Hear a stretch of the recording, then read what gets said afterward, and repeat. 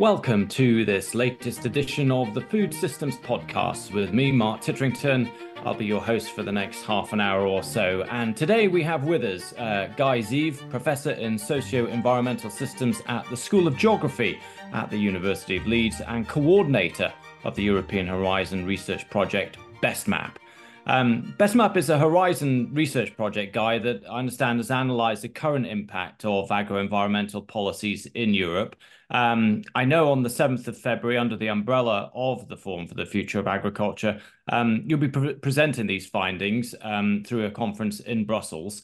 I want to start, if I may, Guy, by asking you just how effective you think the Common Agriculture Policy is or has been in achieving its environmental and biodiversity goals. Thank you, Mark, and thank you for having me. I think it's well known that the effectiveness of the Common Agricultural Policy to achieve its environmental and biodiversity goals is quite a complex and contested issue. And there's been some positive notes. In the last CAP reform, there's been significant shift towards more sustainability funding, with at least 35% of the CAP funds allocated to climate, biodiversity, and environmental measures. There's also specific schemes that countries have been putting to directly target environmental improvements, including agroenvironmental and climatic measures, which is what BESTMAP have been looking at, organic farming support, payments for landscape features, etc.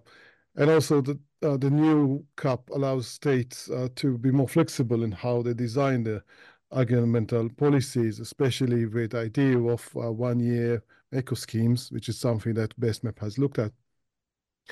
On the other hand, there's been issues with the CAP. We know about problems because of the direct payments that are based on farm size that may unintentionally incentivize more intensive production over environmentally friendly practices. The effectiveness of the CAP in different regions is varying, and also there is limited adoption of environmental schemes. During the project of BESTMAP, we've done interviews with more than 100 farmers, and in most cases, those interviews have mirrored those issues. We found that only a moderate percentage adopt environmental schemes. In some countries, like the UK, there are only a few options that are the majority of uptake, and those are not necessarily the best environmentally, but more of the low-hanging fruit, those that were easiest to implement. And in some case studies, the farmers have been found to be implementing things that they were already thinking of implementing before and didn't get the funding for, which questions the question of the additionality of those payments. We also found that the farmers choose the least productive land to implement environmental schemes, which might not be the places where the most environmental or ecological benefit is. What we have done in BESTMAP beyond those interviews is to look at modeling of the decision-making of farmers. This was done with agent-based modeling, and those highlight some of those problems of the CAP, that the adoption was low, the models were reproducing that, but also that the potential is there to increase the uptake if you reduce the time of the contract, or you provide more advice, or you reduce the bureaucracy or the reporting requirements. We've complemented all of that work with biophysical modeling, trying to look at farmland beds and the biodiversity. We found that with the good ecological data that we had, different farmland birds reacted differently to environmental schemes.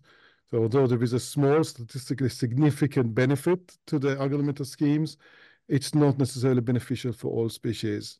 And when you look at other ecosystem functions or ecosystem services or public goods, whatever you call them, the status quo adoption of environmental schemes have a small benefit at landscape scale, which reflects the problems of the CAP. That's small adoption, small area that is actually implementing those schemes, and a kind of moderate ecological benefit or ambition of those schemes. When I look at the study itself, Guy, it looks to be perhaps one of the most innovative studies that's been undertaken, certainly timely as we start to think about future direction of the CAP. Perhaps you could just summarize in a little bit more detail the methodology that you've employed in BESTMAP in terms of going about it and any other additional insights that you've got from the way that you went about gathering the information. Thank you. So BESTMAP used what we call a mixed method approach. So we've been combining social science, interviews, surveys, together with data analysis and modeling. At the beginning of the project, we went out, this was pre-pandemic. We've been interviewing in the 5 case study areas that we had, one in the Humber region in the UK, one in South Moravia in the Czech Republic, one in the Mulder region in Germany, one is in Serbia, and one is Catalonia in Spain. And in each one of those, we went and interviewed farmers, asking them quite deep questions about their adoption of agricultural schemes. Why are they doing it? Where are they doing it? Why are they not doing it? For those that are not. And that was a very productive exercise with a lot of learnings, and a couple of publications came out of that interview campaign. We then went on to do some surveys, in some cases national survey in the UK, in other cases it was more targeted surveys, and those included both closed form questions as well as what we call the choice experiment, where you're giving farmers multiple options. Would you have chosen this particular scheme or this particular scheme or this particular scheme? And through this exercise, you can learn what kind of preferences they have. Why are they choosing a particular scheme, giving the particular, let's say, length or level of reporting or payment level that you are providing. So that was an exercise we've done, and that's the social science component of the empirical work. We got a lot of data from member states, including what is called the Land Parcel Identification System, or LPIS. LPIS is a system that combines all the data that farmers have to report when they are applying for funding from direct payments.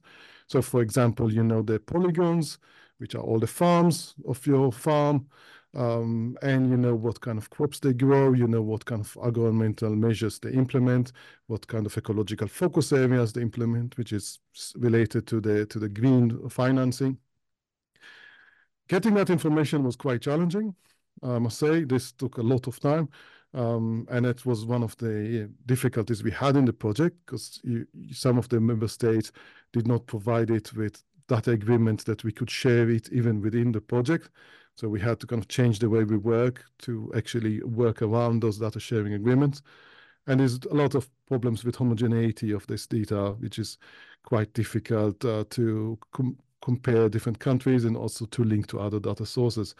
But we can use this to do analysis and show that, for example, large farms are adopting agroenvironmental schemes much more than smaller farms, possibly because they have the manpower and the resources to employ somebody to apply and put forward the paperwork, which is quite time consuming.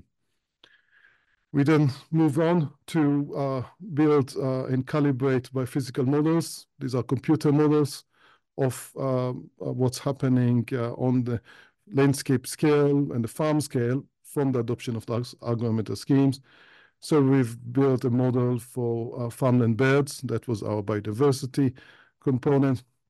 This uses a lot of point observations of where we know there were observations of a particular bird species. And we used all the data about the management that we got from the LPIS data. And that was one of the first efforts that we could do it at scale at such high resolution. We modeled the effect of water quality, specifically how much nitrogen and how much phosphate would go into the water streams because of the agricultural production, and how the different agroenvironmental schemes might change that. We looked at food production, and lastly, not least, we looked at soil carbon. how will doing different management of the land will sequester carbon from CO2, basically, from the atmosphere into the ground, thus helping us mitigate the issues of climate change. I already mentioned that we use the individual farm level agent-based models. These are simulations of the decision-making of the farmers.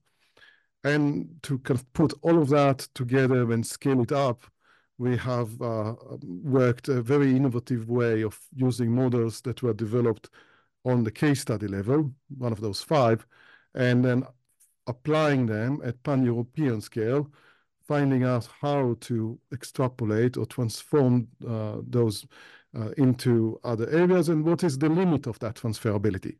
Because you can just take a model from the Humber region and apply it anywhere in Europe and vice versa.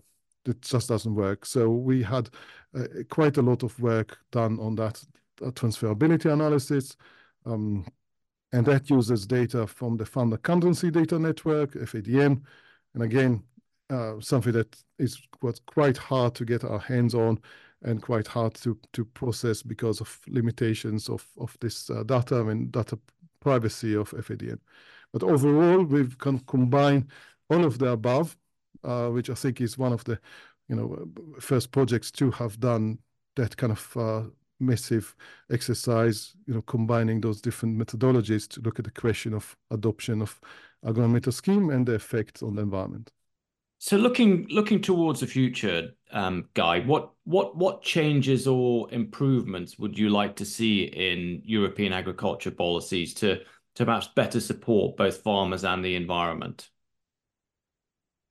I think first, there is not enough incentive for farmers to adopt those policies.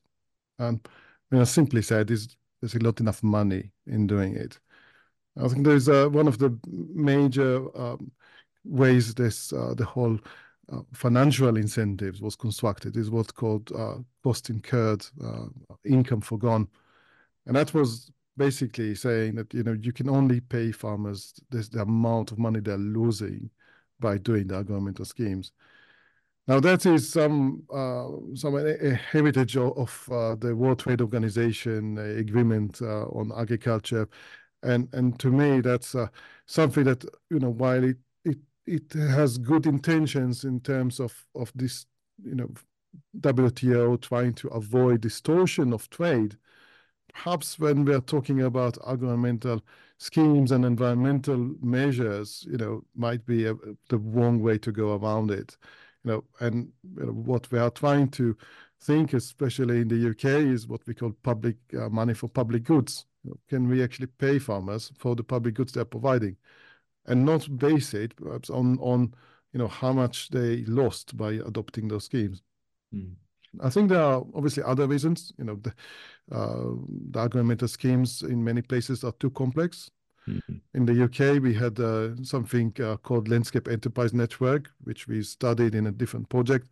And that's more of a private scheme, if you like, that one of the food companies in the UK is paying its farmers directly to implement very similar agroenvironmental measures as what we call the countryside stewardship. But we see 16-fold increase in adoption rate because it's much simpler for farmers to actually adopt it, much less risk to adopt it, much less bureaucracy. There's also, in general, not enough advice, not enough support for farmers to choose the right thing. I think this is something that is acknowledged, and there are efforts to improve advice and support across Europe. And perhaps we need to be more ambitious in what schemes we implement. Mm. We've obviously got the conference coming up in Brussels at the start of next month on the 7th of February. It's entitled Research Lessons to Inform the Future of CAP Reform. What can we expect from that? What are you hoping to achieve? So, well, first I want to say that we're really happy to have this collaboration between BESTMAP and the Forum for the Future of Agriculture, and looking forward to having that event in Brussels. This is also working together with the other 2 sister projects of BESTMAP, AgriCo and MindStep. So all of those 3 projects were funded together under the same funding call of the European Commission. Hmm. All three projects have in common one area, which is where we're trying to look at individuals and how individual farmers make decisions and the effect of that on the environment. So I think one thing to expect there is to hear from all of those three projects about that aspect of individual decision making, how might that be incorporated into modeling, into looking at the effect of policy and into policy design. From BESTMAP's perspective, we will be covering the results we got in the case studies. I've briefly touched upon some of those. We've written policy briefs that describe the effect of environmental schemes adoption in each of one of those 5 case studies. We'll have posters on each of the case studies and English translation of those policy briefs. And we'll also be talking about uncertainty. I think uncertainty is an important topic when we try to think about the impact of policy. So the impact of uncertainty on modeling and on policy design.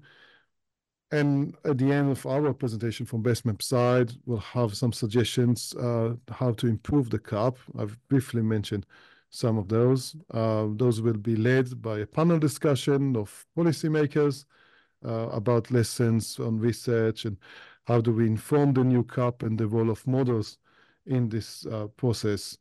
I think it is planned that the summary of the discussion and the recommendations from this will be presented also in the March annual conference for the future Forum of the Future of Agriculture. That will be really exciting to see what feedback comes out of that event. Yeah, well, likewise, Guy, we're very much looking forward to the event next month and also having you with us at our annual meeting. As we bring our conversation today to a close, perhaps a final question from my side.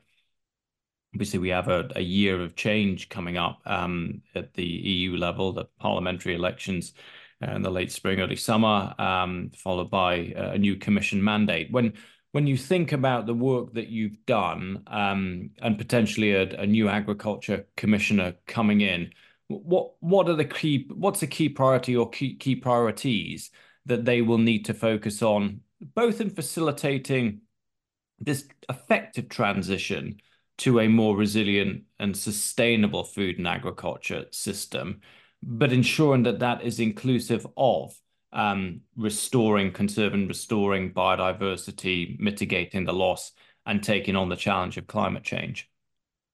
Yeah, I think this is quite a challenge, and it's always difficult for new commissioners to get their teeth into this and do it quickly. I think it's also giving that the new CAP is, well, in policy terms, just behind the corner. We need to actually start working on it now.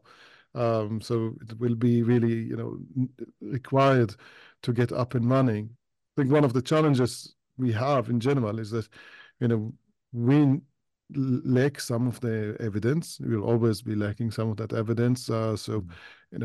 It would be great, or if the Commission promote more empirical and modeling work, like the work that we've done in BESTMAP. Also, the kind of work that we've done in all projects would not have led to operational tools that we can run by JRC or by the European Commission, off the shelf at the European level. So there's always some different funding sources required to upscale and extend the work that any of those projects I mentioned, BESTMAP, Agrico, and MindStep have done to be able to be used by policymakers. But I think the DG Agri has to make up policy nonetheless, despite having imperfect scientific basis to those decisions.